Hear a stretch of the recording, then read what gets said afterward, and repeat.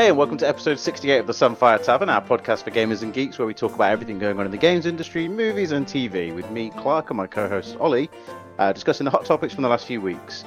You can follow us on Twitter and Instagram at Sunfire Tavern, and listen to us on SoundCloud, iTunes, Spotify, Google Podcasts, or whatever other podcast platform you can find us on. And if you want to send us any questions or comments, you can do so through the Google form linked to the podcast information blurb above.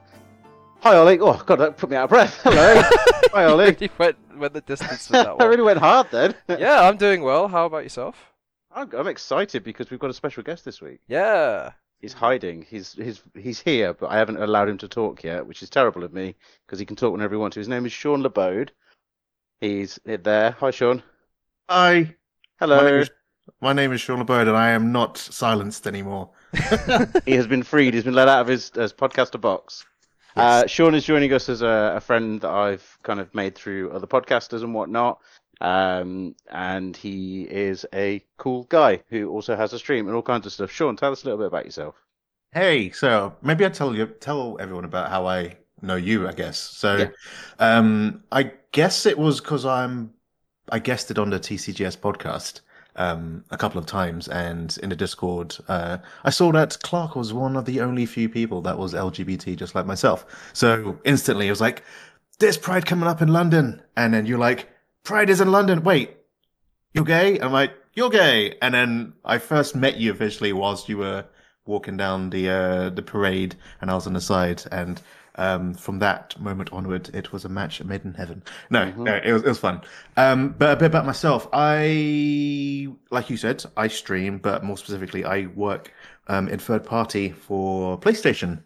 So the role I do is a games content specialist, which means anyone that wants to partner with PlayStation, so any studios, developers, indie, whatnot, I basically play their games and write about it to see if it's worth considering a partnership. So that is the dream job, literally playing games and writing about it and talking to our team about it all day. So cool. That is actually very good. And Andy also works for my little brother as well, or works near my little brother. Apparently, I have not seen him. Do you even have little brothers? I don't know.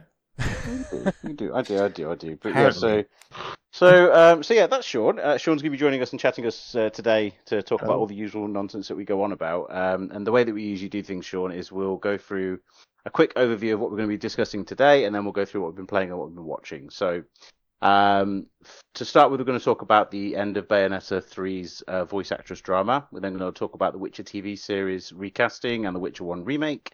How it's been a pretty big month for Xbox Game Pass this month, and then we'll go on to Comic-Con 2022. You've apparently been to see My Neighbor Totoro, which I'm very jealous about, and then we'll talk about the Sony PSVR 2 price reveal, Marvel Snap, and Avatar 2 as the trailer launched this week. So, in terms of being very polite and friendly to our lovely guest, Sean, what have you been playing or watching this week?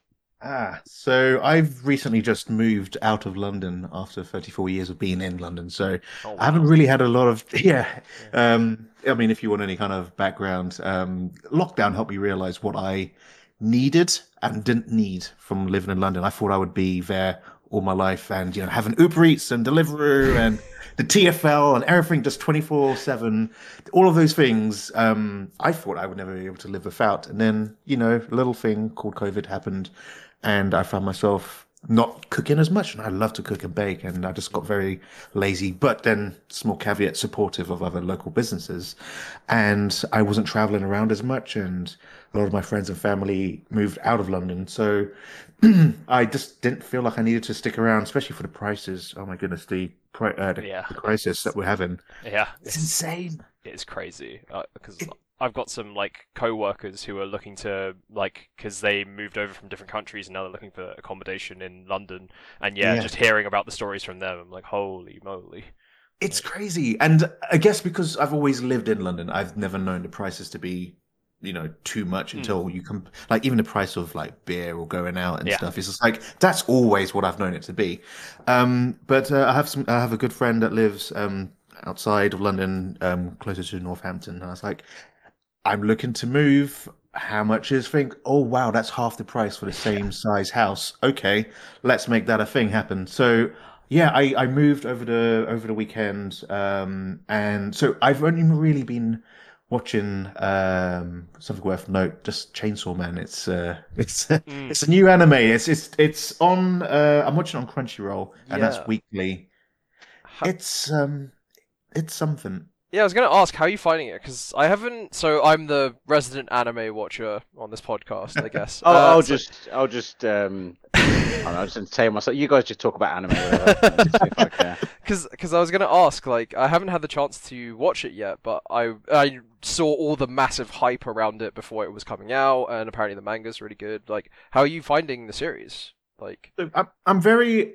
There's two different types of anime. I wouldn't say I'm as hardcore as yourself, Ollie, but I grew up watching every day watching Dragon Ball Z every day after school. It lasted about 5 years, and I kind of loved that experience. It's very shonen kind of long form. And then I kind of fell off a bit because I discovered other things, and I got back into anime again when One Punch Man launched a few years ago. Because it's really short form, and it takes the mick out of charging for 5 episodes for Goku to be able to build a spirit bomb. Like it's just like this person can end a fight so quickly. I was like, that's refreshing. I wonder what else is there. And I've been heavily influxed with lots of different anime and stuff.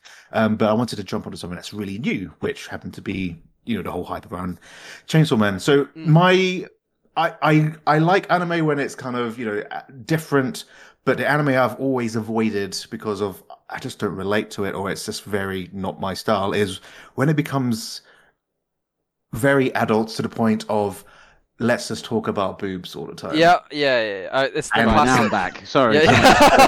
So I'm in. He's back. Yeah. Someone say boobs? Did someone say boobs? It's the classic anime thing of like when it gets all fan servicey and tropey, and you're just like, why is this here? Like you've set up this incredibly interesting plot, and then there's suddenly here's all the sexy time stuff that's like, why? Yeah. And I haven't actually watched a lot of that content when it's like, let's talk about how we can get a girlfriend, or when's the next time we can try and have sex. So this is the first anime I've seen that I've intentionally tried to watch, and I don't know if, maybe you can clarify this, but I would say a good third of this anime is about the lead protagonist trying to see some boobs. Yep. And I was like, wait, can that be such a big plot in an anime? So you'd be surprised, Sean. Yeah, that's a big thing in anime. Is it actually? I don't know why. I think it's like, well, I guess it's just the target audience, right? I guess, but I'll say that nowadays there's an anime of there's so many different types of anime. Like a few years ago, it used to just be that, which was why it had such a bad rap. Yeah, but I mean, there's a lot more there's a wider variety of anime, or at least it's more accessible to get access to these kinds of anime. So, but I didn't know that Chainsaw Man had that element to it. But I mean, maybe it's quite tame compared to some of the other stuff. But the concept of it is just really cool. Like, without saying too much, there is a man who is part chainsaw after he fuses with another kind of devil character. It's about devil hunting and stuff. Demon hunting, sorry. And it's really cool. The animation is absolutely phenomenal. If you like kind of gore, or you just like literally anime where you can see literally every kind of punch or blow, or it's not just blurry kind of Michael Bay style. It's like I'm watching every visceral hit and punch, and it's really, really detailed, and you can tell it is something that's quite current. And I would say I'm enjoying it to this fact that when it's the combat and whenever these folks are going and taking down these really gargantuan looking creatures, and there's lots of blood and stuff. Like, I'm not even big into gore, but it's just really a spectacle to see how crazy it can be. Definitely. But then the downtime is quite what we spoke about. There's 4 episodes out right now, and I'm only up until episode 3. But you would imagine midway through a combat fight, someone would say something really heroic, but there is mention of, I can't wait to cop a feel. And I'm like, that's the line that you shout before you go into attack. And it's like, anime, what is this? That's Japan. that's Japan, yeah. And speaking of which, I'm heading there a couple 3 weeks time for the first time to Tokyo. So I'm now getting myself ready to understand what it's like to walk into an anime shop now. Yeah. Oh, dude, that's awesome. Like the going heading to Japan. That's the dream. That's the weeaboo dream. So yeah, like yeah. I imagine Clark, you've been to Japan. I haven't. So my Japan story is annoying, but I'll be very brief in the fact that I've tried to go 3 times. Each time it's fallen through. Yeah. One because of COVID, one because I broke up with my boyfriend at the time, and the third one because of my accident. So it's still on the cards. I mean, the most recent one I was supposed to be going. In fact, I was supposed to be there right now, but the restrictions of getting into Japan have been changed, so I'm not there right now, which is fun. I think recently it just opened up again to tourists. Yeah, it has. Yeah, they've opened it up to, and which is why I think everyone's going. I would imagine why Sean's going as well. Yeah, well, so it opened up in stages. So it's like I was supposed to go for work, but there was like this whole visa thing. You need to, if you're going to go to Japan, you have to get sign off from a company that you're going to go and see, which made it very difficult. And then around September, they said you can come if you are going to go on a tour, but it has to be from the Japan side. They need to confirm it, or if you're getting a package holiday, which that's when I went and booked. So I went with like BA, like flight and hotel, and then October the 11th is when the government said, no, it's all open again. Come and spend your money because the yen is really poor compared to your currencies. And that's when the big influx happened. And now everyone is just literally heading over there. And it's going to be quite busy. Yeah, I imagine. Yeah. Very jealous. Like, I really want to go to Japan. So, yeah, I hope you have a great time. Yeah. Thank you. And you should both get out there as soon as we can. Oh, I'd love to. You sound like bigger fans of Japan. Yeah, I mean, I'd love to at some point. It's the dream holiday. I went to Singapore. Ollie likes weeb stuff, don't you, Ollie? Yeah, I might like Japan just a little bit. You know, just, like, just a little bit. Yeah, I've been listening to this podcast a few months now. It's been a little bit more than a little bit, isn't it? Yeah. Just a tiny little I think Ollie really wants to go to a maid cafe. That's his. Well, I don't know about that one. Anyway, so Sean, I have a question because this is actually my first time meeting you. But okay. So you said you're a streamer. Hi. Hi. So you said you're a streamer. What kind of stuff do you actually stream on Twitch? Yeah, so on Twitch, I've been an on and off streamer for the last kind of 10 years, but I've kind of gone fully into it as I found a brand. So I stream, the brand is Tough Games in a Safe Space. So it's kind of more into the From Software games or very difficult games, but I don't really get het up like when I'm playing these things. Like when you die in a From Software game, I kind of understand that it's because you need to learn how to be better rather than it's not fair. Yeah. And I kind of started doing that for the first like 6 months since in the last couple of years. And it just, the community I have is kind of really small, but they kind of appreciate that someone is going through the trials and tribulations of these difficult games and actually kind of enjoying the experience. Yeah. So the kind of games I would kind of stream, would you imagine, would be like, you know, from Software games. So Elden Ring to other games like Cuphead, and occasionally I have like a little break and I do something that's a bit more long form. So like Guardians of the Galaxy. I just wrapped the Max Payne 3 stream because I played that when it first came out and I forgot how difficult that game was. Yeah.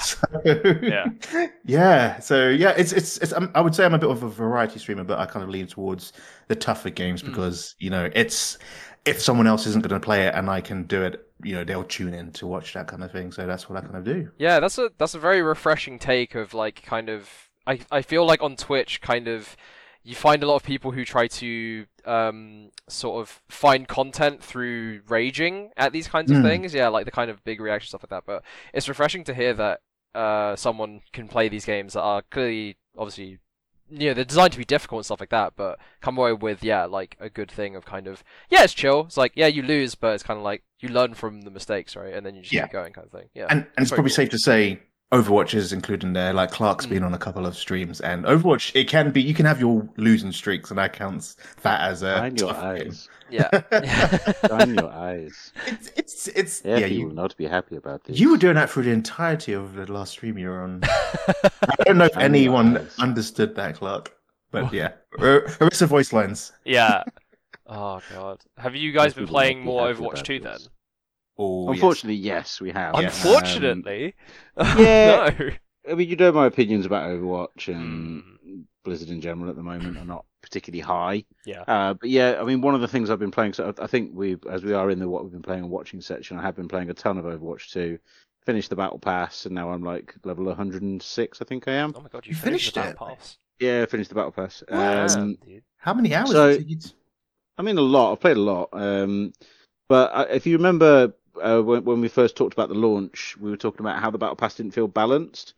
I think I hadn't factored in the daily and weekly rewards as well, so I probably have to change my mind on that a little bit. That it is, I guess, balanced. It just doesn't feel very rewarding as you're going through it, and like I'm now at the end of the Battle Pass, and I don't really know what I've unlocked. Like it doesn't feel like I've unlocked anything. I've just got like this Weeby Genji. Yeah, you got that Genji EDM skin, right? Yeah. Yeah, but I don't really care about that, like, 'cause I don't really play Genji. Although I have been playing him a bit more recently. Really gotten into playing Zarya because she's a monster right now. And also been playing a ton of Bastion because his remake is incredible. But yeah, so I mean, I guess I'll probably go on to what I've been playing and watching because I've got quite a big one that I think all of you will know of or have heard of. And one of the games that I can't put down at the moment is a game called Vampire Survivors. Oh, great game! Yeah. It is absolutely incredible. That game is, and it's a. Sean, have you played this game? I know Ollie has. I'm just looking it up because I should know that. Vampire Survivors. Yeah. So it got. You go on. Go on. No, you go ahead. Go on. I was going to say it's a game that it's the top. Just to clarify, it's the top-down one where it's kind of like pixel arty, and you just like move around. It's about like surviving, and you level up you kind of get loot, and you level up your character, and then you create more projectiles, and it's kind of like a bullet hell-y kind of thing, right? That's the game, right? I would say it's a cross between Binding of Isaac and a cookie clicker. Okay, so right, yeah. It pretty much sits right in the middle of those two games because it's a very simple looking game. It looks like it was made for the Amiga, which, if you remember a few years ago, there was a game called Loop Hero. Yes. Which came from, I think, was it Devolver Digital who made that one? It was Loop Hero was published by Devolver, but I'm not sure who the dev was, but... So, I mean, it came out of Devolver, and it was a very popular game. It was very simple and very basic, but very, very addictive. And it had that like constant gameplay loop of like the roguelike kind of going back in, getting your upgrades and stuff, and then going back and trying again.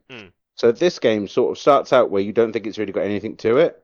So you sort of go in, you effectively play it like Dynasty Warriors. So you just smash a load of enemies up, and then that's it. Yeah. But you're also discovering, like in Binding of Isaac, you discover new items that give you weapon upgrades. So, like for example, one of the weapons is called Santa Water, which the whole game's made by an Italian developer, so everything's very Italian.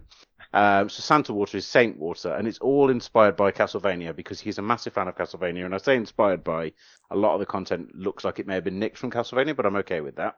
Yeah. Anyway. Yeah.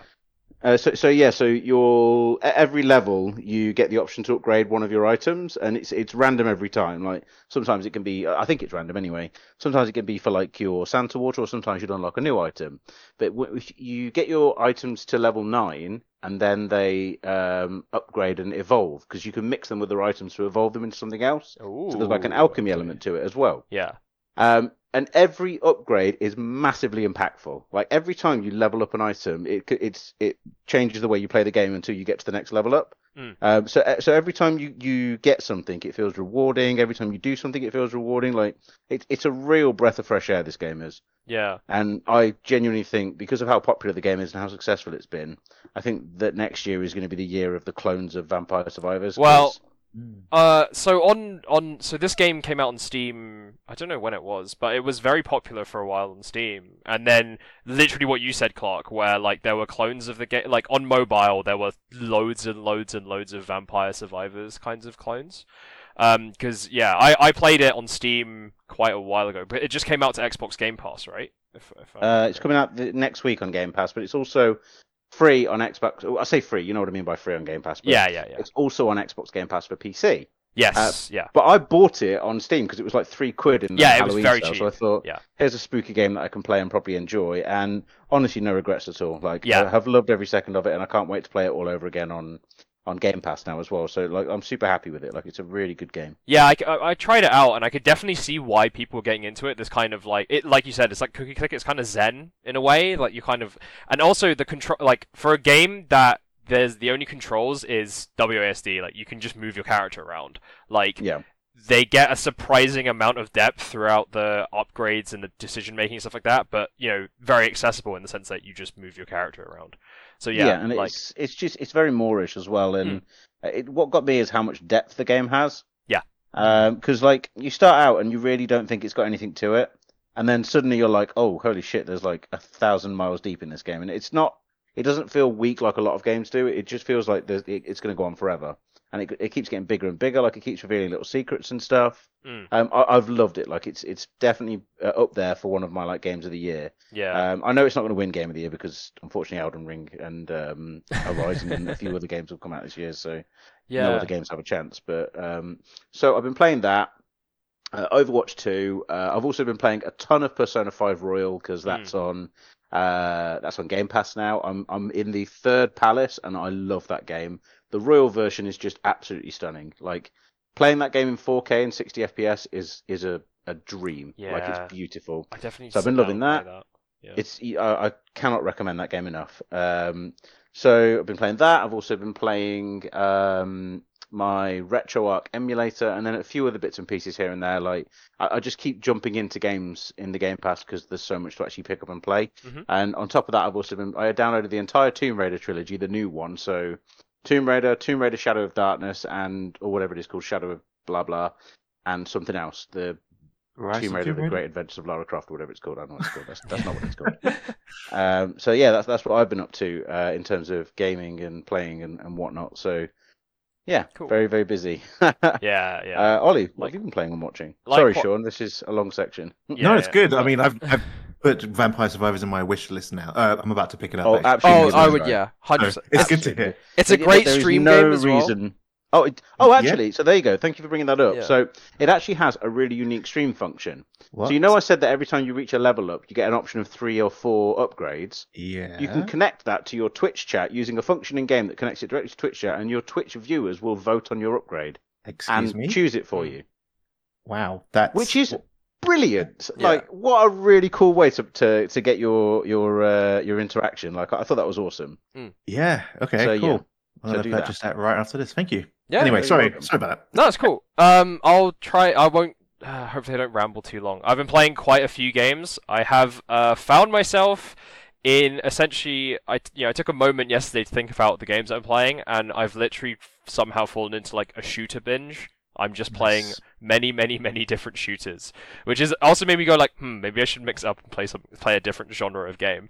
But okay, so on Xbox, I bought the Resident Evil 8 Gold Edition. So this is my first time playing Resident Evil 8. So I'm not playing the Shadows of Rose DLC. I think that's what it's called. So I'm just playing the original Resident Evil 8, and enjoying it. It's pretty chill. It's pretty fun. I will say, I still think I prefer Resident Evil 4, so I'm very excited for Resident Evil 4 remake, but 8 is enjoyable so far. Like, it's insane, like, how good the graphics are of that game. Like, that game is a very pretty game, and, like, I think it's a great, like, also, like, Halloween game, I guess. Like, I will say, the horror element isn't, I'm not, like, scared of it, I guess, which I thought I would be more scared, but, that's also not a bad thing. Like, I'm just enjoying basically playing it like a shooter, which is cool. So that's like my single player shooter. However, I've been playing a lot of a game called Marauders, which I think came out. It came out on Steam recently, or like I think there was like betas and stuff like that, but it came out as like a release on Steam that you could play. Team 17, right? Yes, yeah. Published by Team 17. I know this one. Yeah, so this game is essentially Escape from Tarkov, but designed to be more accessible and like kind of packaged nicer, so you don't have to spend like 100 hours learning how to like equip your gun just so you can go into a raid and then immediately die and lose it. So it's an extraction shooter, and I would say a good elevator pitch of it is basically Sea of Thieves plus World War II in space. So you basically play as like a space pirate, and you drive a ship. So you go into a raid and you take in your gear or whatever you want. You get in your ship, normally a rust bucket because it's just like the basic ship. You fly into either a map, which is like a point of interest. You dock your ship and you have to like get loot, back into your ship, and then extract to get all the loot out. But the other thing is that obviously there's other players and AI flying around, and one of the funnest parts of the game is that you can do ship combat and disable their ship, and then you can kind of like breach their ship, kind of like a sci-fi thing where you get into like a breaching pod and you just like ram into the side of their ship and then like go into their, onto their ship, and then you have to like kill them like an FPS, like a shooter, essentially. So yeah, that game's been really fun. I've been playing that a lot solo, and also playing it with like friends here and there. Just seeing, and I guess the thing is, it's why I'm enjoying it so much because I love Escape from Tarkov, but playing that game is like a commitment. Like you have to put in so much time to learn the game and keep up with the meta. Whereas like Marauders feels like the people who designed this game, which as far as I'm aware, is like 3 people in the UK somewhere. Yeah. It's like 3 guys, right? And they really like Escape from Tarkov as well, but want to design a game that was like literally what I said, like more accessible and kind of like, they're like, we're old, we don't have time to kind of play, spend all this time, so we just want to play, design a game where you can kind of like jump in, do a few raids, then log off or whatever, which is great. So it's like perfect for me. So I'm loving that game a lot.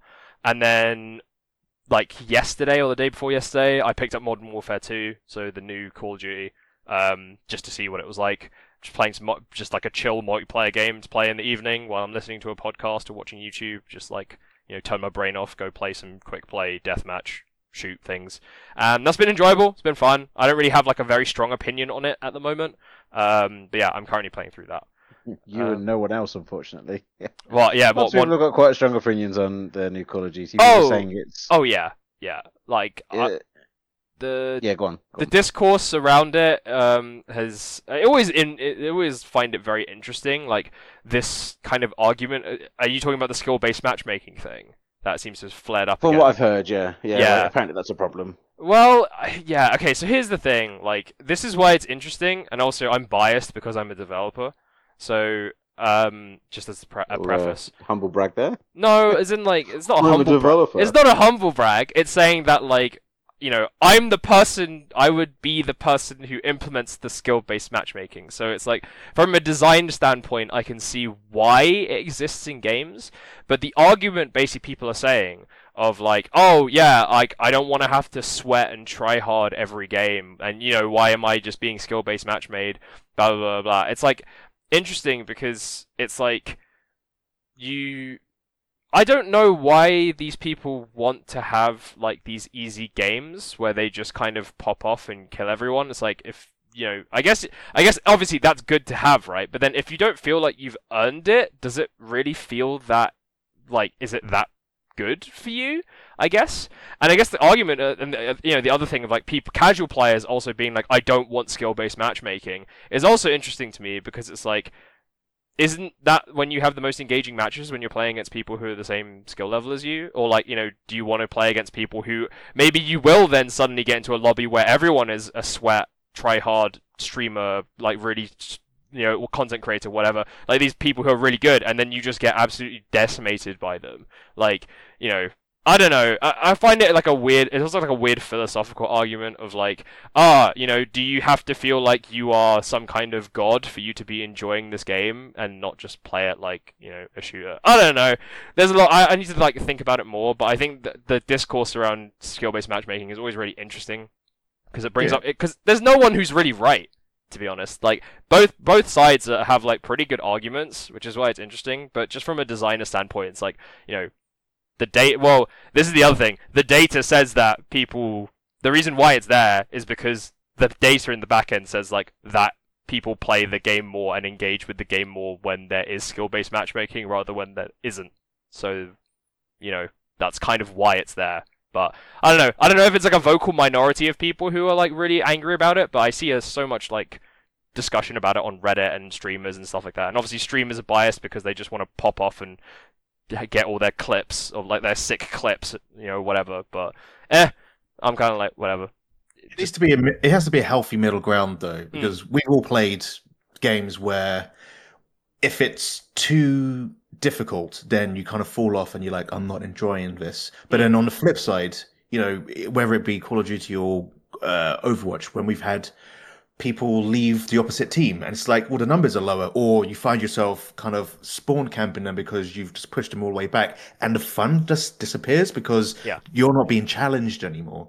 And the middle ground, I mean, I'm all for kind of skill-based matchmaking, but it really does change and cloud your experience if it's one or the other. Like, it needs to be in the middle, and I would always choose something to be more difficult, as I mentioned during my stream and stuff like that.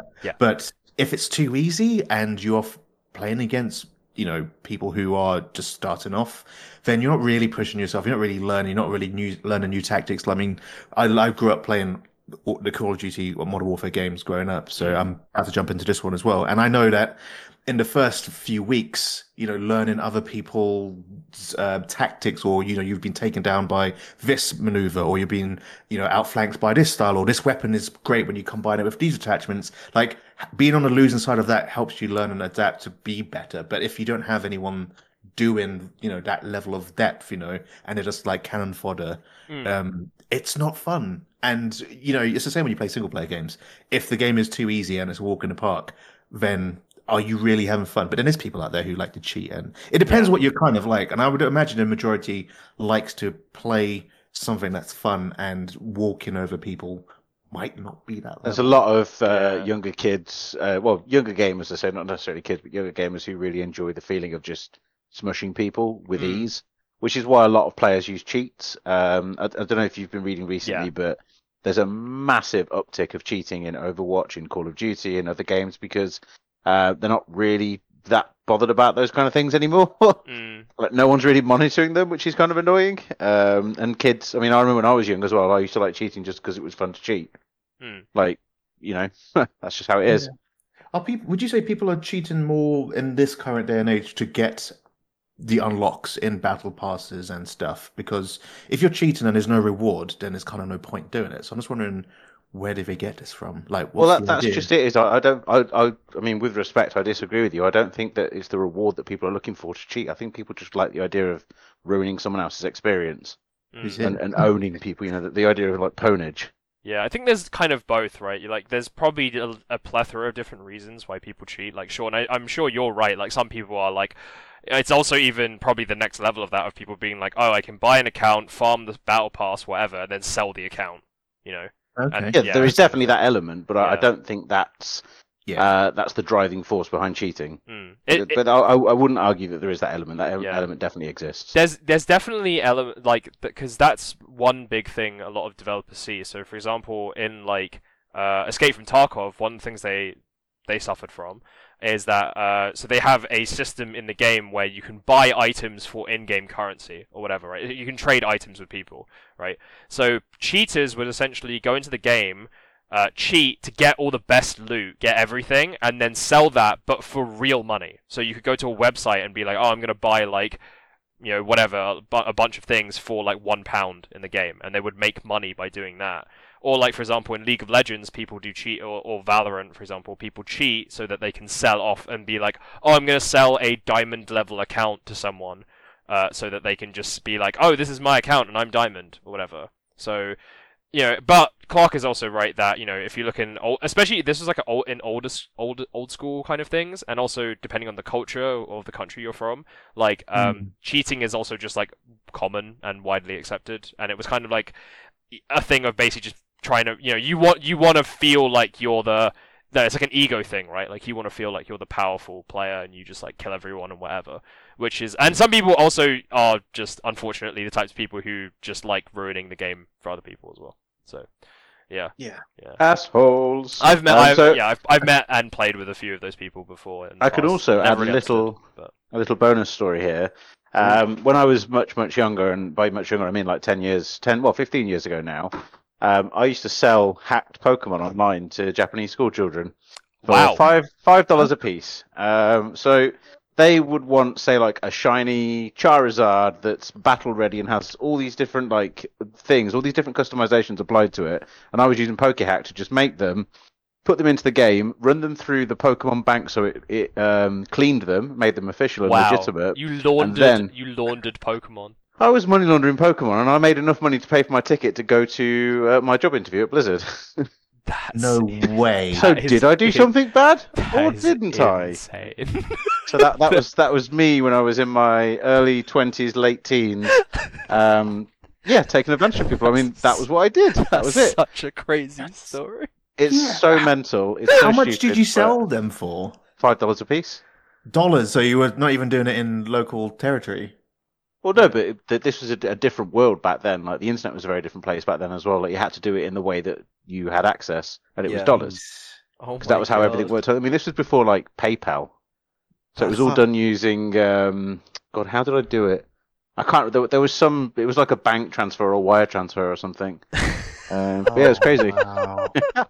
That's so But sick. we could talk about what we've been playing and watching all day because it turns out we've been playing a lot. However, Yes. let's move on to our first talking point, which is the Bayonetta 3 voice actress drama. I know Ollie, you're up to date on this. Sean, I don't know if you know much about this. Do you know the Bayonetta stuff? Yes, mostly from listening to your podcast, but also just what's happening on Twitter. Okay, so the short story of it is that the voice actress stepped forward and said that she was being underpaid and kind of shunted around and being forced out of the role to bring in a bigger actress, and she tried to convince everyone to boycott the game with giving a very good reason, which was she's being underpaid and being taken advantage of. It's like 4,000, wasn't it? Yeah. That was what she claimed. Yeah, that was Yeah. allegedly. What she Yeah, what she claim, said. yeah. Yeah. Since then, Jason Schreier from Game Informer, I think he's from. Is he Game Informer? I don't know where he's from. He's from somewhere. He's a known industry darling though, and he came forward and said, no, what she said is not true. She was actually offered around $15,000, and it was I think $4,000 a session is what it was. Even so, still a low amount. To which she then replied. She corrected it, but still tries to deny everything. And then it turned out as well that the charities that she was encouraging people to donate to, one of them was pro-life? No, anti-abortion. One of the charities. Okay. So obviously she then becomes kind of trash because she's supporting quite a terrible thing and encouraging people to take the money from a video game and put it into something like that. I mean, I myself, I don't agree with that, so that's my opinion. I don't necessarily represent the opinion of everyone else, but I can see why people suddenly turn to hate this person. And as time went on, it seems that she may have been telling some porcupines. The problem is that the bigger issue is that voice actresses and actors and people in that industry are generally not well paid unless you're a big AAA star. So she brought up this really important issue, but unfortunately it got lost and muddied in a load of bullshit, which annoyed me a bit. But it turns out that it's all been fabricated. Obviously, the issue still remains that she was correct in that voice actors don't get paid enough, but she made up what she got paid, and also said that they negotiated over time, and apparently that didn't happen either. Like it was just here's what we'll offer you. If you don't like it, we'll go somewhere else, which is fair, I guess. I mean, So yeah, that was that. Any thoughts? I mean, it's a bold move to try and vocally do this. Like what? I mean, I think I was saying like obviously being obviously the initial shock value of like $4,000 for that role is shocking, but I was also like, if it's true, you know what I mean? Like obviously like that is a horrible thing, and you hear lots of horrible things that happen in the games industry, so this wouldn't have shocked me if it was true. But I think it's quite a crazy move to try and go out and voice this when it's clearly false, and the company can be like, no, here's the truth. Like, yeah, it's kind of weird that she stepped forward and then made it so easily disprovable. That's where I get annoyed, because unfortunately she was bringing up a really important issue, which has just been lost in the fact that it doesn't really matter because she made it up, which is and annoying. It's probably ruined that for other folks out there who generally do want to get paid better, because now they're going to associate this with that. And I'm not a liar, but I don't get what you gain from twisting the truth publicly to make a big company like that seem worse when that's not actually how it was, because the truth would always come out. And it's just I don't get it. Like it's So I do have a thought on this, and it's more of I don't think she's aware of how vocal the games industry are, because you could tell when she was talking to people the first time, she didn't understand how loud and aggressive the games community can be when it comes to like trying to solve a crime. They all jump in, and everyone suddenly becomes Phoenix Wright. Like everyone's suddenly solving this massive crime. I don't think she was aware of that, or if she was, I don't think she was prepared for how many people were going to jump on this issue and just how public it was going to get. So I think she thought that maybe she could just get away with fabricating the truth a little bit. She's an actress. Actors and actresses are, very dramatic people. I wouldn't be surprised if she tried to dramatize the point, just to try and make the point sound worse. Like I'm trying to play devil's advocate as well, because of her personal views and what she was trying to push people to charity, to pay for charity, so to donate to charity. Sorry, I don't like that side of it, but at the same time, I'm annoyed that she's brought an issue to light that has just been completely silenced by the fact that she's a bit of a knob. Yeah. It's a hard one for me. It's a hard one to sit in. So I don't know where to sit on this one.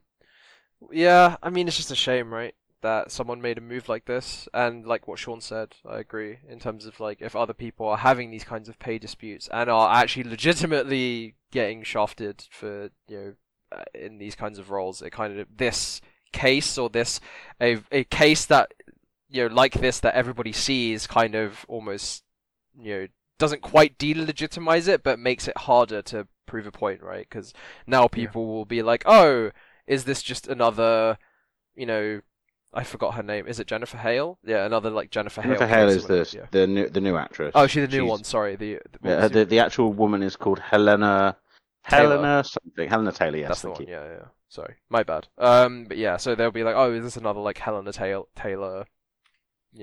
Case exactly. Like it unfortunately it takes away from the issue. Like her lying takes the impact from the issue. Yeah. Which bothers me a little bit. Yeah. Yeah. Shame, but. But I don't feel like we could talk on this one very much more. I just wanted to clarify because we've been talking about it quite a bit recently. Yeah. Sean, don't know if you've got anything to say on this. Sean?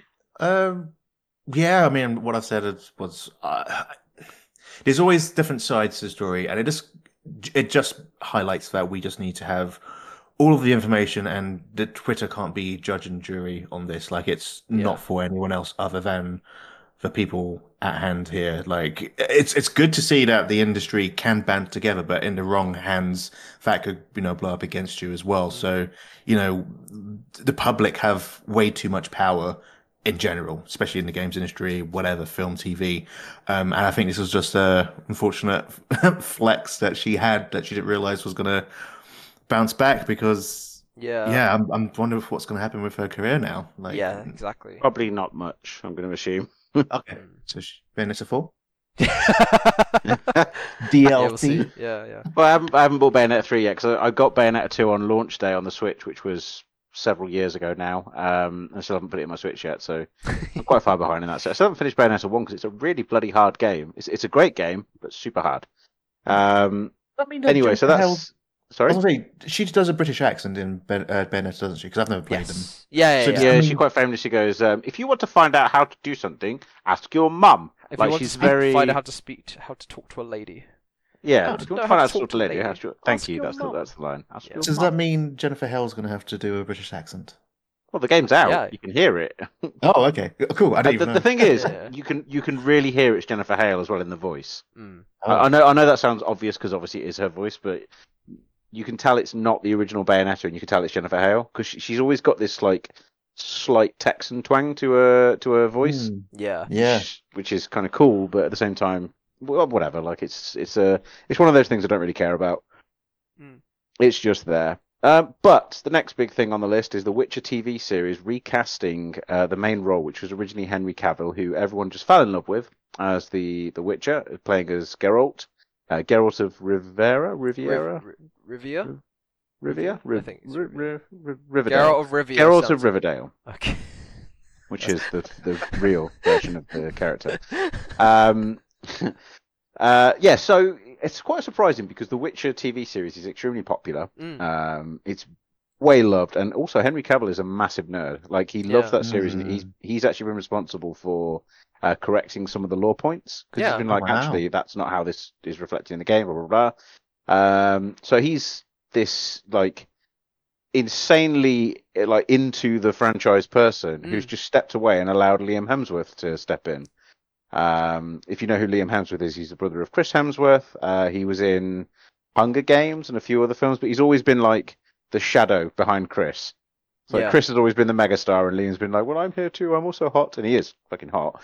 I can't deny that for a second, but to be fair, that whole family genetically are insanely perfect. It's upsetting. But it's weird. Like, I wonder why Henry Cavill has stepped out. I know that he's probably working on a new Superman movie, or he is working on a new Superman movie, which would suggest that's probably taken up all of his time. But it's a weird role to step down from. Like, I don't know what you guys think about this. I thought this was cleared up. Like, there was a clash or something. Maybe that's not true then. It might be. I mean, you might be right. Maybe I haven't researched this well enough. So this is my. I won't lie. This is my first hearing about this news. So for context, like, did Henry Cavill step down, or was he let go? Do you get what I mean? No, he sat down. Like it was. Okay. There was nothing dodgy. Mm. He literally just said like I'm stepping down from being the Witcher now, and I think you might be right actually. I think he did say that he's got a clash of schedules or something. Mm. I'm just looking through the quotes now. He was offered $4,000. He's supporting anti-abortion. No. Don't put down Henry Cavill's name, bro. No, it's not. Henry Cavill's too lovely. I've also met him in real life, and he's a massive hunk, and two, he's lovely. He's a really nice guy. How did you meet him? I actually met him at BlizzCon, I want to say, many years back. I think it was BlizzCon. BlizzCon or E3. I met him at one of the two big shows. He was doing motion capture for Doomfist or something. Yeah, he was. That's exactly what he was doing. There was a lot of Doomfisting happening. Oh wow! Turned it into an adjective. That went somewhere quickly, didn't it? Yeah. I can't find the actual quote, but yes, I'm pretty sure he did drop down because he had a schedule clash. I think you are right. Right. Okay. And yeah, and Hemsworth is taking over. Yeah. Well, in that case, I mean, if he stepped down by choice, then I mean, obviously respect the decision, right? Obviously, I'm sure he's torn up about it as much as everybody else is, but yeah, I mean, I'm sure. I hope the fans don't brigade Liam Hemsworth for replacing Henry Cavill, but hopefully Liam Hemsworth does a good job, right? I'm sure he will. I mean, Liam Hemsworth is also a good actor. He's just, like I said, he's been overshadowed by his brother for so long.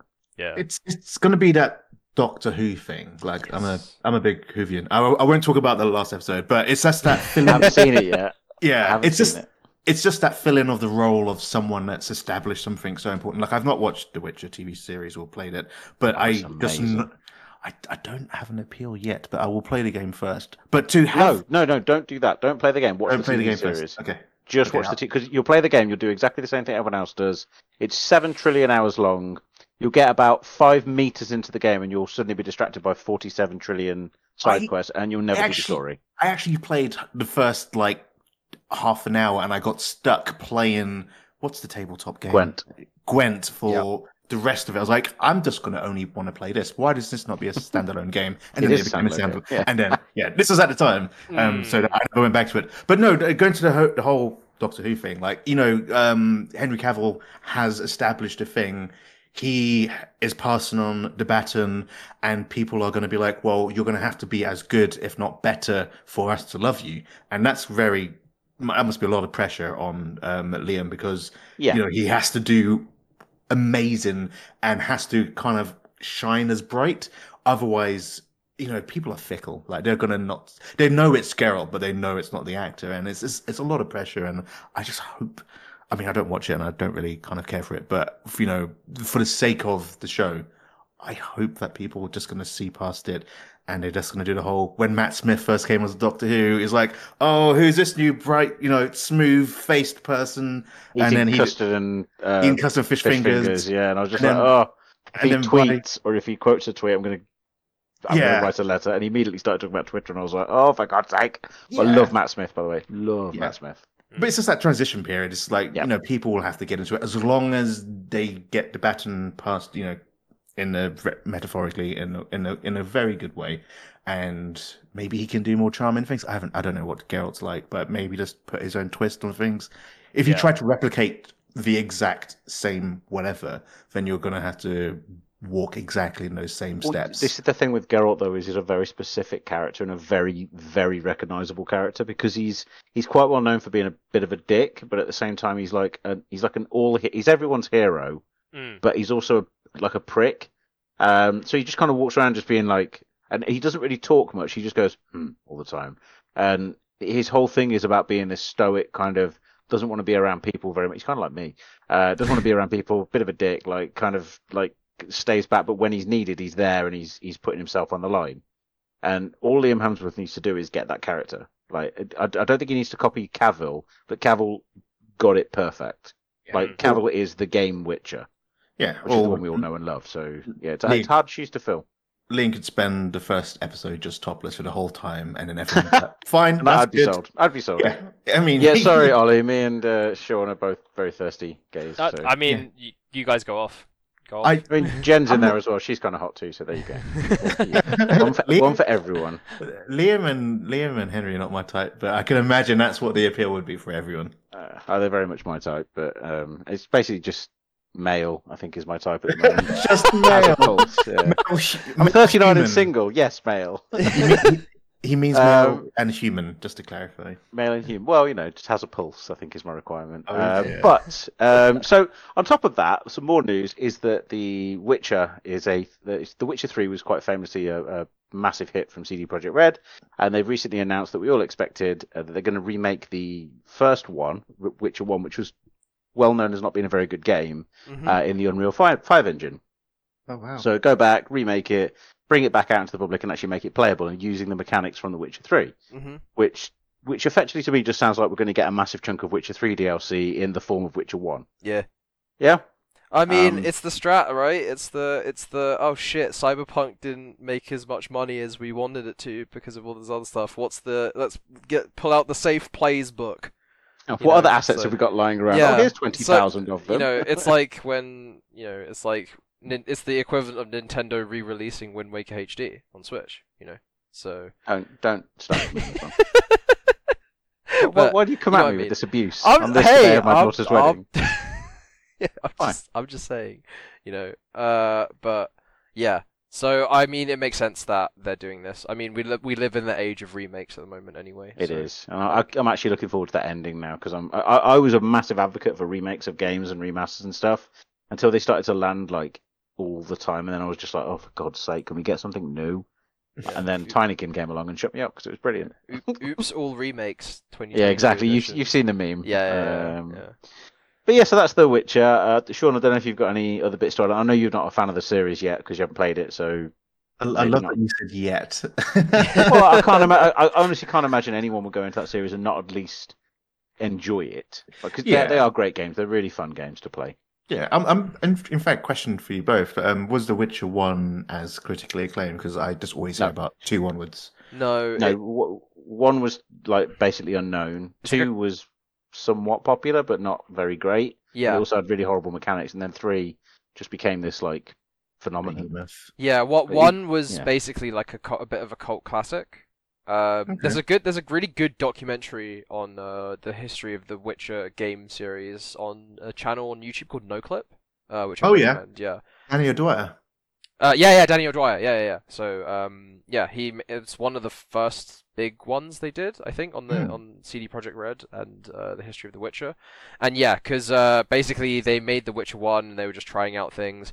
And the reason why Witcher 3 was so polished and stuff like that is because by that time they had the support of their Good Old Games business, so GOG. Okay. So basically that's how they funded Witcher 3 being such an amazing game. But Witcher 2 was also pretty well received, I think.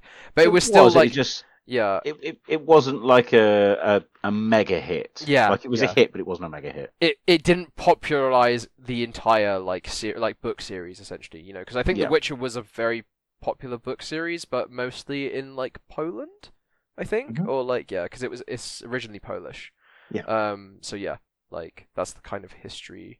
But there's a really good documentary to watch on the lore of The Witcher. I don't know if you've seen it. It's on Netflix. It's called The Witcher. Starring Henry Cavill. It's great. Oh my goodness. About the lore behind the show. Yeah. It's wonderful. I'd recommend that one. But yeah, me personally with Witcher, I didn't play Witcher 1 or 2. I played Witcher 3 on PS4. And yeah, it was pretty good. I think I just don't. It's like an open world game, and as I get older and older, I realize that I like open world games less and less. So I can definitely agree on that one. Yeah, so I think it's a great game. The story was really engaging. I watched my housemate at the time play it a lot, and that was more enjoyable for me personally. It's almost as if I was like, maybe if this was a TV series, it would be pretty good. You definitely see why they went that direction, though, where it did become a TV series. Yeah, exactly. But yeah, so that was the Witcher. I'm just trying to load my tab back up because the next point was the Xbox Game Pass having a massive month this month, and I don't know if you've seen the announcements, but I'll just go through them very briefly and quickly so you can understand what's coming out this month on the Game Pass. Return to Monkey Island. Wow, that's a pretty big one. I'm very excited about that.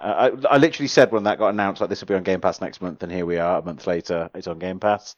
That's the new Monkey Island that was made by the original team that made Monkey Island 2. Yep. It was critically kind of slammed when they first announced it because of the art style, but apparently it's really good. People have loved it, and I'm really looking forward to playing that. There is Football Manager 2023. Sure. Cool. Ghost Song, which is a beautiful looking game, by the way. Ollie, I think this might be one of your games. Ghost Song, you should check that out. Pentiment, which I have been excited about for a very long time. This is the write your own storybook adventure game. Yes, so, yeah. So you're sort of like in and out of a storybook as you're going. It's super interesting. It's a really cool concept. It looks beautiful, and I'm really excited to play that one. There's the Legend of Tian Ding, which is like a side-scrolling.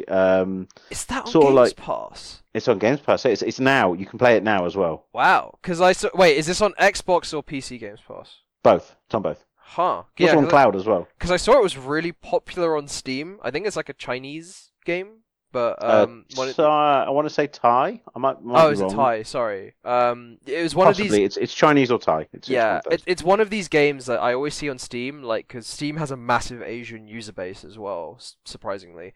And sometimes you just see games which are just like clearly not designed for a Western audience that just pop up in my recommended feed on Steam, and that was one of them. And it looks really good, like a side-scroller RPG kind of thing, right? Like a combat RPG. Yeah, exactly that. Mm. It looks cool. It kind of reminds me of God, what was that game that came out years ago that was hand drawn, and it's a side-scrolling adventure game. You've named many. That's a lot of games. That's a lot of games. Indisposable or something it was called? Indivisible. Indivisible, that was it. There we go, that one. Yeah. Reminds me of that. My friend played through that game recently, and he said it was very good. Like, it's a very, very good game. Very fun as well. Very inventive. Yeah. So there's Tian Ding, there's Vampire Survivors. Yes. It's so good. It's so good. I can't wait to play it from scratch again.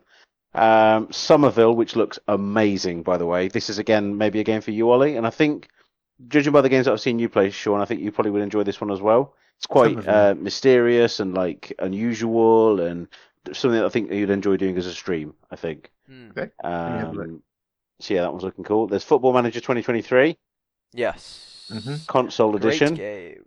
What a so game. There we go. I can't that say one's that. there. I don't know. And then there's The Walking Dead, New Frontier, and Michonne episodes for the Game Pass on PC, which again, bangers. Like the Walking Dead game is incredible. You say it's Michonne? Really, really, really good. Sorry? You say Michonne? Michonne, yeah. I always thought it was Michonne or something like that. It might be. I'm saying it as I read it, but I could be mispronouncing it. I fell off the TV series before that character arrived, so I don't know how her name's actually pronounced, and I'm not paid the standalone series in The Walking Dead either. I've played season 1 and season 2. I never got to play Michonne because at the time it was quite expensive to buy, and I thought I'll just wait for it to become part of like a season pass or something, and that never actually got around to playing it, which is a shame. But yeah, so big month for Game Pass. Yeah, I mean, but do you know why it's a big month for Game Pass? Oh no. So also I've got another point as well, but I'll bring it up later. Because Sony are launching a popular indie title this month. You might have heard of it, God of War 2. Very small indie team. Something kind of popular. About Dad. Something about boy with a big axe. Boy, yeah. I mean, Sean, this is definitely for your side. I would assume you played God of War. I played the 2018 one. Is that the year? I don't remember. Yeah. The full modernized, like super popular PS4 one. Yeah. Yeah, the one that had the boy. Yes. Yeah. Yeah. No, I played it. But yeah, in fact, speaking of that upcoming God of War, I saw the reviews went live a few hours ago. Oh really? Yeah, there's like 10s out of 10s. Ooh. Yeah, well, of course it is because it's a. I mean, I wasn't expecting to get anything less, but they know what they're doing with that series. Yeah. I just want it to be the same but deeper with better not better because it wasn't broken, but like new interesting mechanics. Because when you have something that's borderline almost perfect by some people's standards, and you're expecting to make a sequel, other than changing the story, so it being about Norse gods, or was it Greek gods? Greek gods this time. Like what is different? And a game that when this is the Deus Ex thing for me personally. When you have a game and your character's developed and they've unlocked abilities and have new weapons and they have all this stuff, how does it tell story wise to going back to not having these things, or does it let you continue with having all of the weapons that you ended the first game with, and then you build your character from a different perspective? Like, I'm so intrigued by this. I'm not a big God of War fan. I loved the last one. That was my real first time playing it. Yeah. But I want to see how they story wise revert back to being like a nobody in regards to skills and abilities, and you building that up, or do you just continue and you have the chains of whatever it's called, Olympus? I'm going to call it Chains of Olympus. What's that name of the game? I think that's one of the other games. Blades of Chaos. Blades of Chaos. Yeah, that makes more sense. Like, do you start with that and the Leviathan next and all that stuff, and then there is new things, or I don't know. Does he get amnesia? It's the Deus Ex thing is like when you play as Adam Jensen and there's a sequel. Like, where's your abilities? It's like the classic thing of in Metroid Prime where Samus starts with everything and goes, oh no, and then suddenly all of her abilities just fall down the drain. Well, like, is it Metroid on the SNES where the first thing that happens at the start of the game is a suit gets smashed or something? Yes. Is that how they do it in that? Like, that's a great way of doing it. Like, oh shit, my suit's been broken. Yeah. Time to go and collect all the pieces again. I thought that was good, but every now and again you do get the whole amnesia thing. And as someone who has amnesia, I love the fact that I am a video games character. My backstory is basically JRPG video game character. I wake up in a bed with no memory of who I am or where I am. And then the world ended. That's literally what happened. It's either that or the Symphony of the Night thing where like death just comes and steals your abilities. I did like that as well. That was very, very cool. I just started playing Castlevania, the PlayStation one. Is that Symphony of the Night? There's only one that's really good, and that's Symphony of the Night. It's whichever one on the PlayStation, which is also the highly loved one. I'm playing it on RetroArch on my. Are you playing as Alucard? Yes. Does he have long white hair? He does, yes. Okay, that's the one. That's the one. Yeah, it's lovely. It's very, very difficult, but I'm really enjoying it. But great game. RetroArch had a massive. So this is a little plug for RetroArch here. Had a massive game-changing update that basically required you to completely erase all your files and start it again on Xbox, and it now supports Wii as well. So I've been playing Kirby's Epic Yarn on my Xbox. That game is beautiful, by the way. What is this world we're living in? Well, I'm happening? Playing a Wii emulating through an Xbox on my Xbox controller via cloud service. I was playing it on my laptop at work. So fucking weird, man. This is an affront to God. Yeah. I love it. Boo. Right. So anyway, that was the big month. We've got a lot to talk about still, and we've been talking for nearly an hour now. Short. Just very quick aside for Games Pass. I forgot there's a game called Escape Academy on Games Pass, which is like a escape room game. It's also got local and online co-op. It's quite short, but it's a lot of fun. I would recommend it if you're looking for. Okay. Oh, good recommendation. Thank you. Yeah. Very, very, very good game. And also the so one little minor point, which is also quite a big news story, is do you remember how I was talking about how the Xbox was going to go to a Fire Stick and they actually leaked a Fire Stick and blah, blah, blah, blah, blah. Yes. It was going to be a thing where you plug it into your TV. That has been canned. Oh. And I don't know why. So apparently, whatever his name is, Mr. Box at the top of the company, Phil Spencer, that's his name, said that it was something being worked on. It was an incubation, but it's been shelved. Until further notice because they don't feel it's the right time for it. Yeah. And that's it. It's gone. Mm-hmm. Like, what? I don't get it. I mean, it's almost as if people looked at Stadia and went, streaming games. Yeah, but come on. Game Pass already had the audience. I know, but... Like, I would have bought one of those and I have an Xbox. Yeah, but I feel like most people who are using xCloud or whatever are doing it through devices they already have, right? Like... You would just connect your PC to whatever, the TV, if you really wanted to. Like, most people are just going to play it on their PC, right? Like, they wouldn't use a Fire Stick or something. I'm guessing. I'm assuming here. I would play it on my tablet. I am a through and through, I don't believe in streaming games thing, but... I'm really into it. Like, I've been completely transformed because seeing the technology that's going on behind the xCloud is very impressive. Yeah. I mean, I'm sure it it's works great. really, really well. Yeah, I'm sure it's great. The only type of streaming I do for games is watching streams of games. So, which is fair, but I mean, I mean, this is also a little. We will get onto the next point. Don't worry. But my other little plug is that I've just got myself an iPad Air because I'm trying to learn how to do digital art, and as a result of that, I now also have another screen that I can stream my Xbox to because you can also connect the Xbox controller via Bluetooth to the pad. So that means now I can be sitting in an airport instead of having a laptop or something. I can now just have my iPad and just play my Xbox games through the dodgy Wi-Fi that doesn't work properly in the airport. So that'd be lovely. Which is a great way very rad. It's very cool. In fact, you can plug a PS5 controller to it and play on a remote play as well. Yes, you can, but I don't have a PS5, so just letting the audience know. Yeah. No, and then just, PS5. yeah. So Comic-Con, boys, Comic-Con. God, dude. When was so you went to the most recent Comic-Con, right? I went to Comic-Con like a big old nerd. Like I loved it. It was great. How was it? I'm interested to hear what it was like. I haven't been to one since 2010. It's definitely coming back. Like it's definitely on the rise again. So it was nowhere near what Comic-Con was before the pandemic. But it is definitely on a turn. Yeah. So I went to one last year, and it was in a smaller venue. It felt really weird. It didn't feel right, and it was just nonsense. It was kind of crap. This one, loved it. Like it had all the energy that you need for Comic-Con. Like it was really enjoyable. Loads of people there, loads of cosplayers, hundreds of cosplayers. It was just great. I had such a great time. We got to see 2 Overwatch voice actors. So the voice actor for Sigma and Tracer were both there. They did a panel and we got to meet them, which was lovely. Met loads of artists, which is actually why I bought my tablet, because I was kind of every time I go to Comic-Con, I see all the artists and I think I could do that. So I'm doing it. I met a guy called Matt Knight who makes a series of comics called Pink Reaper. We actually sat next to each other on the DLR going to Comic-Con. Oh wow! There you go. And he's done these webcomics that I've seen before, and just sat and chatted to him. He's a lovely guy. And kind of fan spazzed a little bit with him. I met one of the guys that worked on one of the Star Wars comics that one of the characters from Star Wars Hunters is going to be in, which is very exciting. It was just cool. I loved it. I really enjoyed it. Sean, you were there, yes? Comic-Con, MCM? Yes. No, I was moving. I was moving house. Oh, of course you were moving. I thought you stood at I lived past tense next to DXL. Yes, you did. And I have been going. I mean, I went to every MCM since 2012, according to my Facebook. Oh, wow.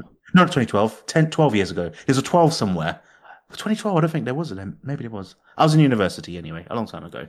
But yeah, I lived through just seeing posts online and people talking about it. So it sounds like it's picked itself up. I mean, EGX was a month and a half ago, and it sounds like this was a much bigger uptake of just people just enjoying themselves with, Yeah. So do you remember how? I mean, at EGX, I found it was just mainly merch. Yeah. This wasn't too far off, but there was a lot more presence. Like there was a massive Sega booth that had a Persona 5 for some reason, Persona 5 Royal. Mm-hmm. They were also showing off Sonic Frontiers and a few other games, but there wasn't many games. There was like a big lightsaber area where people were lightsaber fighting. Yeah. Oh, excuse me. There was like a main stage. There was talks happening. Like it felt like an old convention. Yeah. But not in the way that old conventions used to be. It felt like the start of an old convention. Like it feels like we're going back in the right direction. Yeah, and it's what it needs, because the first few events after lockdown lifted. Some. Let's be honest. Yeah, it's just a turnout was shambles. And the good thing about MCM versus EGX is MCM can do a lot more. Like it can do the food stalls, it can do the cosplay stages, it can have the bar, it can have. I went to one and it had like a wrestling ring where they had one of the UK wrestling teams just doing stuff there, and it can do a lot more. And the one that's earlier in the year, around Easter, was usually less focused around games, because I guess the game launches in the latter half of the year was like peak time, when you had your Call of Duties and all that stuff. But whichever time of the year it was, MCM just seemed to have, for cosplays, people came and bought stuff in droves. They weren't coming specifically to have the games and the booths and be let down because the game companies weren't there. So this sounded like a much better thing, just from what you're saying as well. Just people sounded like they had a lot of fun. I mean, yeah, I agree. Like it was. The energy was there again. In fact, that's something that I get whenever I used to go to conventions. Like, it's the power up I get from having all that like passion around me. Does that make sense? Yeah. Like I just sort of like feed like I'm you've seen What We Do in the Shadows and the Energy Vampire. Yes. I'm him, but with conventions. So when I go to conventions, I just suck the energy out of everyone else because I love it. Clark, the way you describe it, it just sounds like you're standing in the corner of a convention and you've just got the massive like wide eyes and you're just like sneering at everyone. It's like. It's not too far off where I was. I did because I have to deal with my anxiety in various ways, and going into big crowded areas is a really high trigger for me. So I do occasionally just go off into a corner and kind of wring my hands and face into the wall a little bit just to not panic. Yeah. Like I get panic attacks and stuff all the time. So I heard this MCM, unless I'm mistaken, but it had the kind of the area where it is down for decompression if you do need time away. And they've always been really good like that. I'm not sure if EGX. I'm not beaten on EGX. They did have the area. The problem is that area had a queue, thus countering exactly what the problem is. To get into the quiet area. Well, yeah, because there were people like waiting to get in there because they obviously don't want to fill the area up too much. Oh wow! And that to me is not a solution. I appreciate they do it, and I will not fault them for doing that. But to me, not being able to get away from something and then having to join a queue of a lot of people while I'm about to have a panic attack will actually trigger the panic attack. Like that will cause it to go off. So I just have to step away, go near a wall or something, lean up against a wall, and just stop for a minute. As long as no one's brushing into me or I'm not in like a throughway or a walkway or anything, I'm fine. Yeah. I just need that every now and again. That's all. Stand on the side, have some Pocky, watch the world go by. Not Pocky. Not Pocky. Okay. Not Pocky.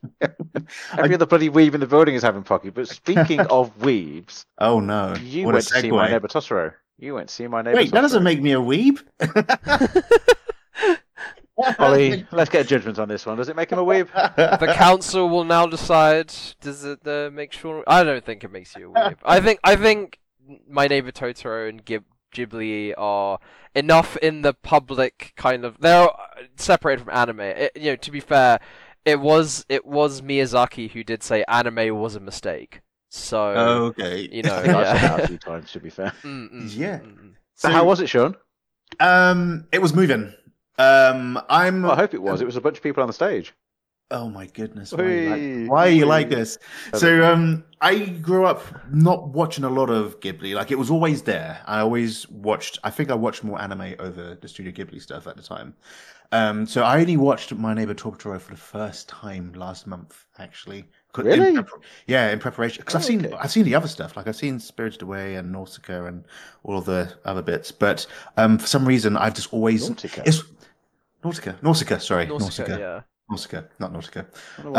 Great film. Great film. Oh, yeah. Okay. It's very cool. That is.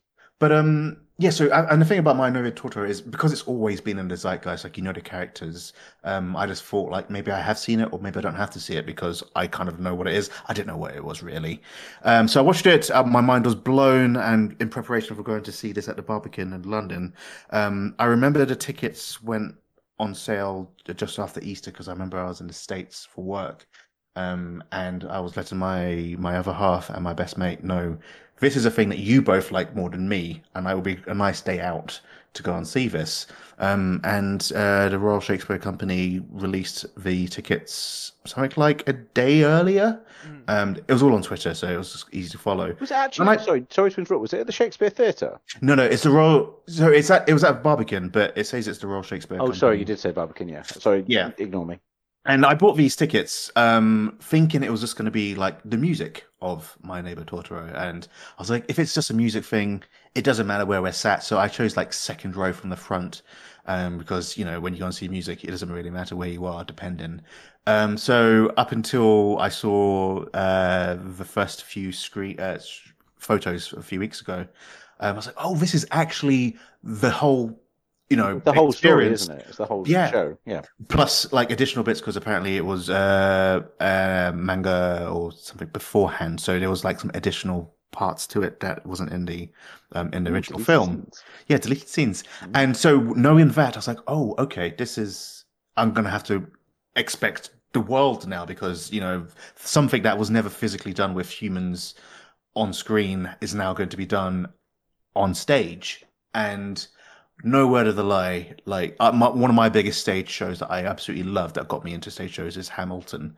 I absolutely love what they did, and it came out on Disney Plus. I was like, it was amazing. I still haven't seen that one. I probably should watch it because I've heard great things. It's amazing, and it's mostly I love it because the music's great, but also technically it's fantastic. As in, they have like a big rotational kind of disc in the middle of the stage, so they can spin it, and they can do lots of really crazy things like simulate like a tornado. So you can be in the middle, and you can have people on the edge of this and hold furniture, and it'll spin around, and people stand in the middle. That's Hamilton, but that's really cool. But what blew my mind was My Neighbor Totoro. They had the similar spinning kind of stage in the middle. I was like, okay, this is interesting. What are you going to do with that?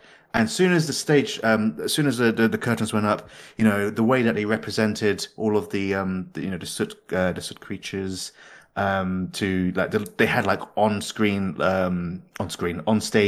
like vehicles to show the moving van, and they had like bicycles, and it was just really fantastic having the kids on stage. Really creative as well, by the sounds of it. Really creative. And one of the really cool things is because of I forget the name. Are they like soot demons or something? I don't know what they're actually called, but they are little soot things. Yeah, little sooty things. The way that they just resemble it is just like you have humans on stage wearing like kind of black, but kind of like in a really cool little veil, and they had these extensions on each of their hands, and each of the extensions had the little soot thing. So you had to like kind of look past that it was people representing these things and holding them, and they worked together in a group, and they used to move in waves, and you can have all of these really cool things.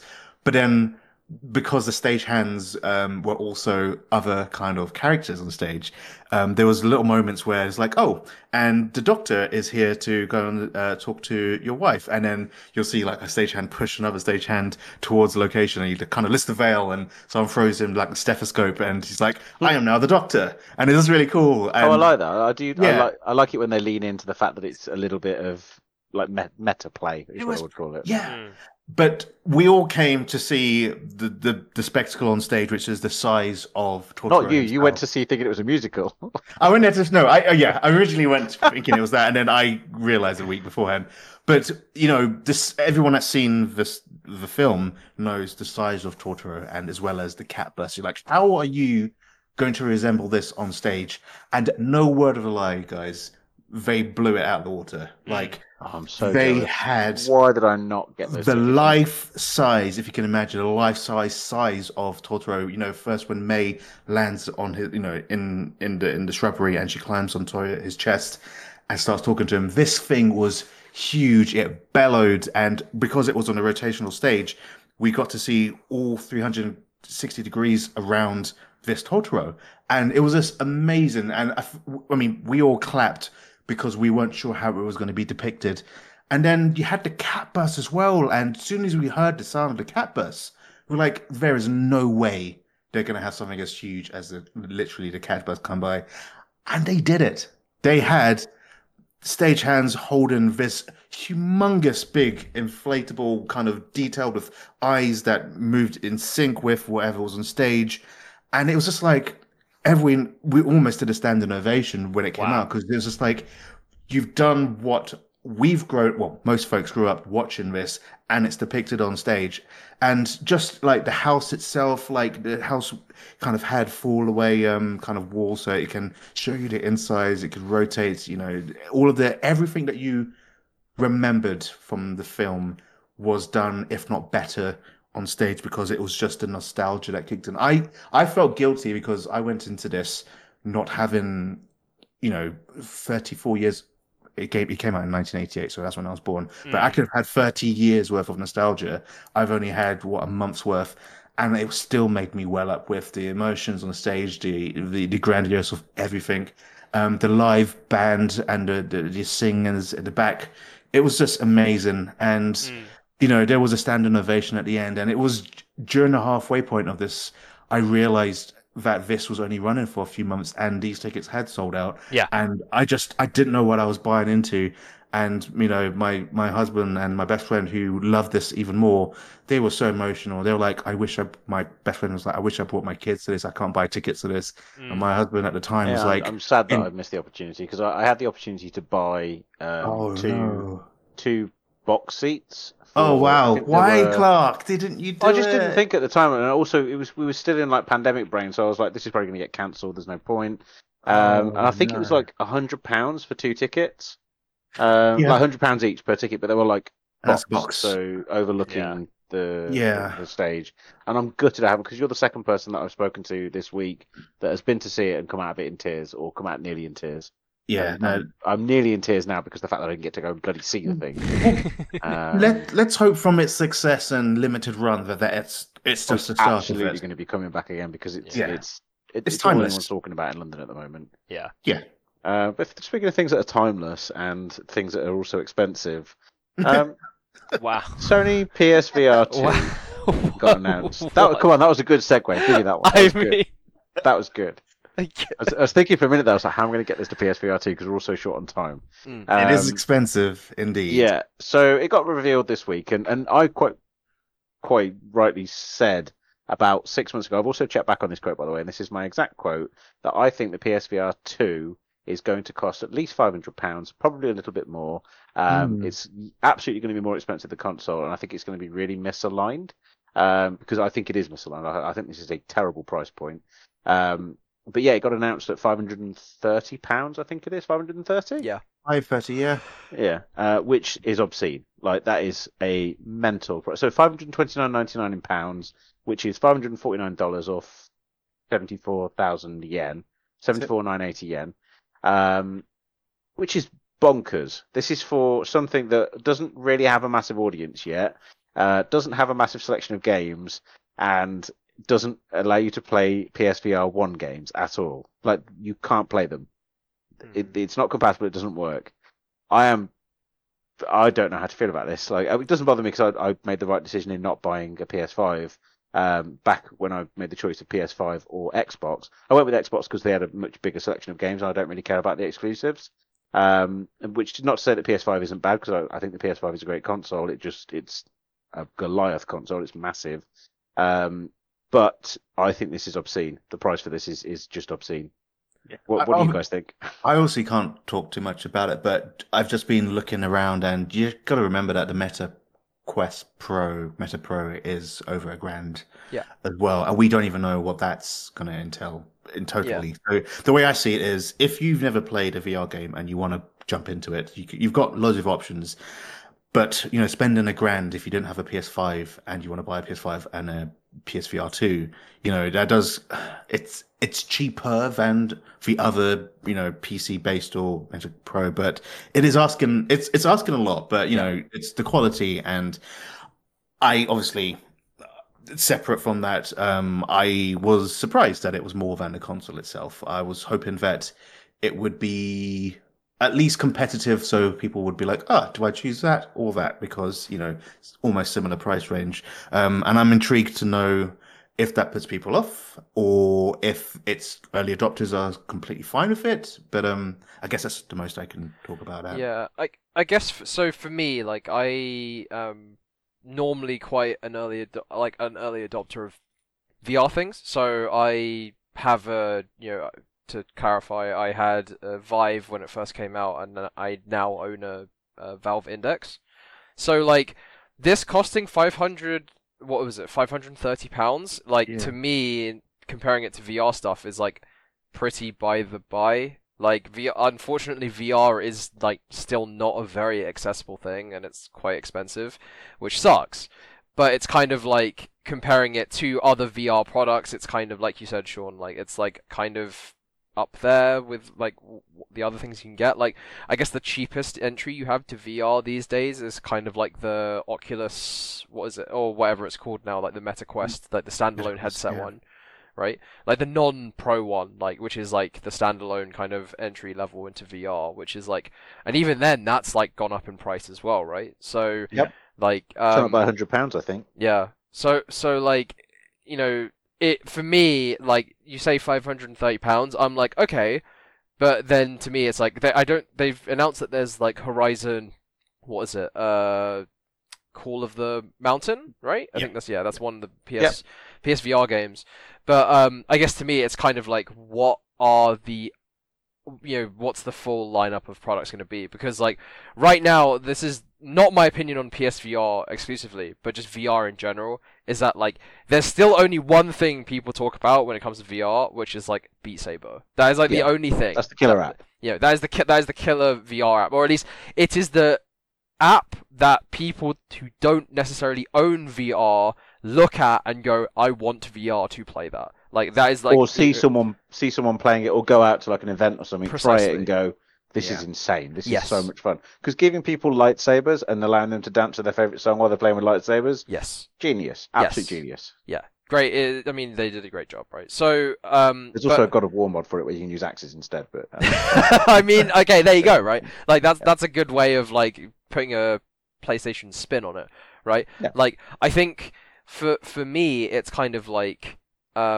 we need that new thing, like something else. So it's not just Beat Saber, because right now, for example, like if I want to play Beat Saber, then like what most people will just get in at the entry, whatever the entry level thing is. Like that game runs fine on the the MetaQuest, like the base thing. Right? It runs fine on the base VR headset. Like the weakest VR headset at the moment, which I believe is the Rift, the early Rift, not Rift S. Yeah, I mean it runs fine. But that's dependent on your PC, right? Like even like the standalone thing of like the MetaQuest works fine. Yeah, the original Quest before it was the MetaQuest, the original Quest. Yes.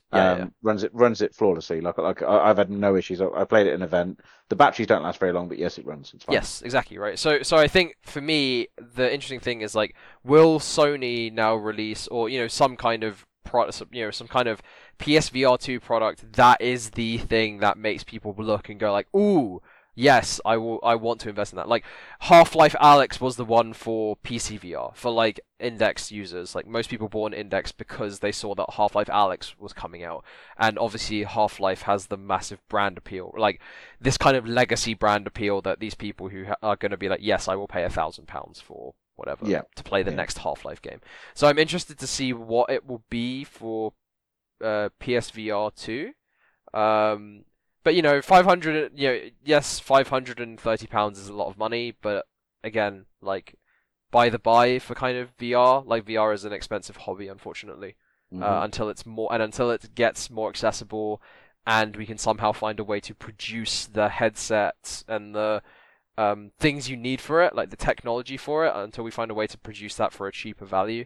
That's kind of unfortunately how it is.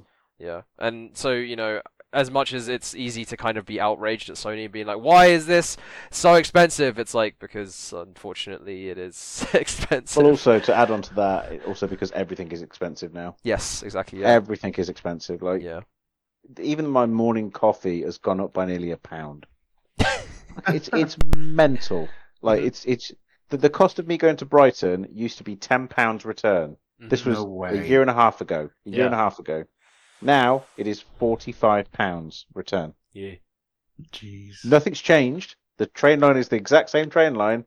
Just since the pandemic and since all of this cost of living increase nonsense has gone on, everything has gone up through the stratosphere, and I'm very worried about what that means for society. I mean, yeah, this is going into a bigger, more philosophical. I mean, it's topic. like society is about to. I feel like it's about to snap. But speaking of, okay, see that now. Come on. No, I'm done. I'm out. No, we've got 2 more points. You get back on your headset.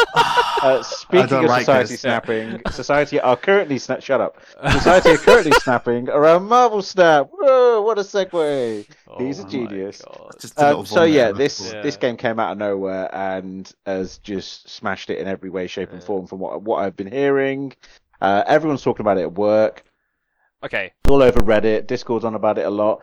Just a very brief overview of what it is. It's a card game made by the creators of Hearthstone, who left Blizzard to go. Ben Brode and his team left Blizzard to go off and make a company called Second Dinner, which is also working with Dreamhaven, which is Mike Morhaim's company. So all the old boys have got back together and made a new company. And they've taken the Marvel franchise and basically made this. It's sort of, I don't know how to describe it actually. I played it.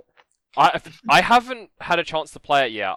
This is the only ad I'm seeing like for the past week. Like this is the Raid Shadow Legends of this week. And it's just Ben Brode selling me on Marvel Snap, and I'm like, I love you, Ben Brode, but I don't know. maybe I should try it. I guess. So what it is, it's you've got three. It's a very simple game. You have 6 rounds every time you play. So each game lasts for 5 minutes or maybe a little bit longer. Okay. It's not like League of Legends or Wild Rift where the games go on for 30, 40, 50 minutes, or even Hearthstone where they go on forever. It's 6 turns and they're very quick. And you have a very small amount of cards in your deck. So I think you have, I want to say 15 or 18 cards in your deck. And you effectively have to build them all up because they all have abilities very similar to how they do in Hearthstone. And you play the cards in one of 3 areas on the map. And each turn, one of the areas is revealed. And those areas can be either nothing, like a city, or an area with a special effect. And the special effect could be every card played here gets +1 to their damage. Or cards are not revealed in this space until the end of the game. Any cards played here on turn 6 will be moved to the right.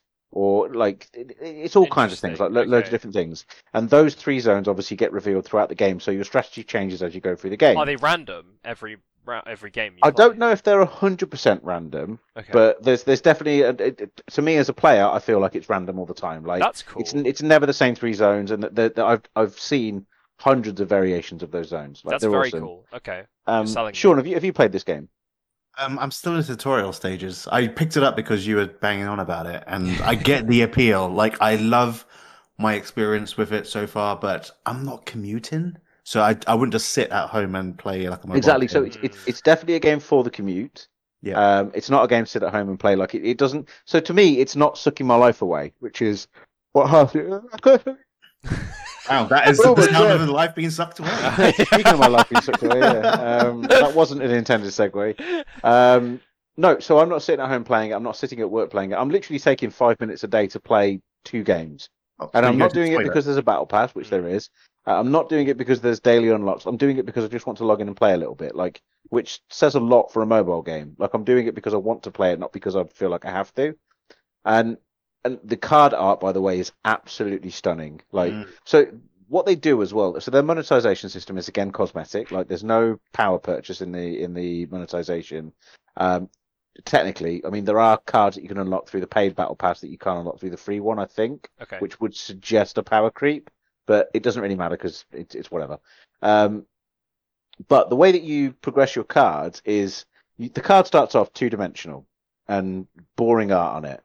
The first upgrade is that the card will then break out of its frame. So the character in the frame will then overlap the frame and go frame break. And you then, from then onwards, that card then has a more 2-dimensional but standing out character because it's still 2-dimensional. The next stage is 3D, I think, where you can, if you tilt your phone left and right, the card also rotates and you can see into the background and stuff as well. And then the next stage after that is obviously animated. Which is where parts of the background will start moving around and stuff as well. So you've got this card collection that you can look at. Mm-hmm. And I think then the final stage is where it gets holographic. Cause it's effectively like Panini football stickers. Yes. And you've got all these different variations of the same card. And there's also a lot of the cards have copies. So you'll have the normal Marvel comic looking image in one card, but then a copy of that card that you can also unlock will be the same effect and same status and everything, but it will be hand drawn or drawn in a comic style or something, so you can upgrade that one as well. And it's genuinely beautiful. The card art is it's lovely, and they've turned that upgrade system into their monetization system. You can upgrade for free, but obviously you don't get it as much as you do if you were to pay. And it's just lovely. The game is so nice. It's so enjoyable, and there's so many strategies and stuff coming out. There's a deck that I'm playing at the moment, which is called the Onslaught deck, which I've made myself, but turns out it's actually quite popular. Where this character, so the cards can either have ongoing effects or on reveal effects, or one other type of effect. So ongoing is every turn that effect carries on, whereas on reveal is when the card is revealed, the effect happens. Yes. And this character called Onslaught has an ongoing effect that adds +1 to every other ongoing effect, or makes everyone else's ongoing effects happen again. And you can combo it with another card called Blue Marvel, and it effectively makes one of your cards get to 3,000 health, which is mental because the highest health you usually get in a game is 10. Yeah. So That's crazy. But I've been loving it. I really enjoy it, and again, like I said, I'm not being forced to play it, so I just highly recommend it. I think it's a really good game. I have downloaded it. I am doing the tutorial right now. I think you'll enjoy it. Also, a little bonus ad. It has cross-play. Not cross-play. It has cross-save with the Steam version of it, which is also free. Effectively, the Steam version, I think, is just an emulated version of the mobile app, I think. But it's because you use Google Google Play as your cloud save. It picks up from Google Play and Steam as well. So you just carry on playing. Like, it's just the set. It carries on. Handy. Yeah. Which is lovely. So yeah, I would highly recommend you both try that out. I mean, you're both playing it now, so yeah. The one big appeal that, I mean, correct me if I'm wrong, but I loved my experience with Hearthstone, but I could not play it when there was no connection. So commuting on the underground was the reason why I couldn't play Hearthstone. But Marvel Snap allows you to play offline, right? So the Fatui, which is the first time user experience, which is everything up to like level 20, is all offline. It's all PvE. Yeah. But it's emulated PvE, so you're playing against bots, but you're supposed to think you're playing against real players. Yeah. Oh, and then onwards, after that, it's all PvP. But I don't know how it reacts if you don't have any internet, because I've got internet all the time, so I don't know. But I'd be interested to see. Okay, that's an interesting choice from to do the Fatui for that long. But it means that if you can play offline, that's pretty good. It means I can play on my way into work tomorrow. Yeah. So there you go. There's something to try out. I'd be interested to hear on the next show as well, like what you think of it. Yeah, I'll give it a shot. People at work have been talking about it a lot as well. I could definitely see why it's popular. Why people are very obsessed with it, because it's also got that like collector thing where you're like, I've got this deck, tell me your deck, and you talk about strategies and all that kind of nonsense. Like, yeah, so it's kind of fun. But yeah, so I mean, again, I'm going to push this along a bit. I don't have a segue here. Come on, you can do it. You can do it. Okay, so you can unlock avatars in Marvel Snap. Speaking of avatars, that's as good as it gets. Avatar 2, the wetting or whatever it's called. What the fuck? Water. What? The Shape of Water? Is Avatar 2 the Shape of Water? No, The Shape of Way- Water is a different film. Titanic. The No? way of water. The Weight of Water. The way of water. The Way of Water. Oh So my God. Okay. The Way is one of the main characters in Avatar 2, I assume. Oh. So the trailer came Yes. out. Shut up. The trailer came out this week, and it looks like the same movie I watched 10 years ago. Yeah. I'm not sure if you guys have seen the trailer. 10 years? Yeah, dude, it's 10 years since Avatar. Avatar 1 is 13 years old. 13, there you go, even longer. What? Yeah. Okay. 2009. Yeah. Considering the advancements we've had in CG and all the technology changes that we've had in that time, I don't feel like that movie looks much different than the first one. Like, it looks like, I don't know what to say. I'm putting on the trailer right now, muting it so I don't have the sound. I think if you put, oh my God, I think if you put it side by side, I think you'd be able to see the technical improvements. But Absolutely, yeah. But you know, the other thing is that like it's so heavily CG and stylized anyway that I mean the first film looked amazing regardless. Incredible. Right? Yeah, look for the time, right? And while CG has come a long way, I think the sort of art style and design of the world is still the reason why a lot of people liked that film, right? I forgot there was like there was the whole thing of like they had to open a support, like when the first film came out they had to open a support line or something because people saw Avatar and then they got sad because it's not a real place or something like that. Pandora? Yeah, Pandora. Yeah. No, let me look it up. Like, also, Avatar. while you're looking up, bonus point here. Do you know what the name of the ore was that they were trying to get? What the name of the? Do you know what it was? Unobtainium. Unobtainium.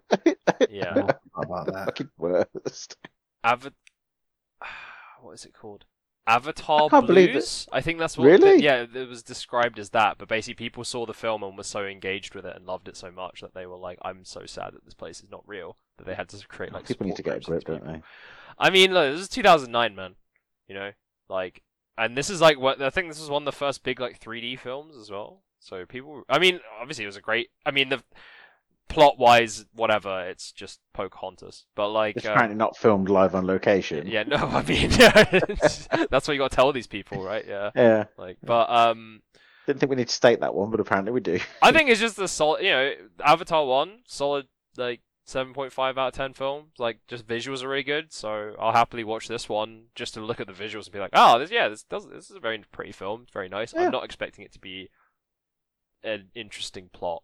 Well, I'm in going any to way. go in expecting a beautiful movie with lovely music, and I'm just going to sit there and dribble while I watch it because it's one of those big silly spectaculars where I'm just like, "Ah, give me a movie." Yeah. Like that's all I expect. I don't know, Sean. Like I don't know if you expect anything different.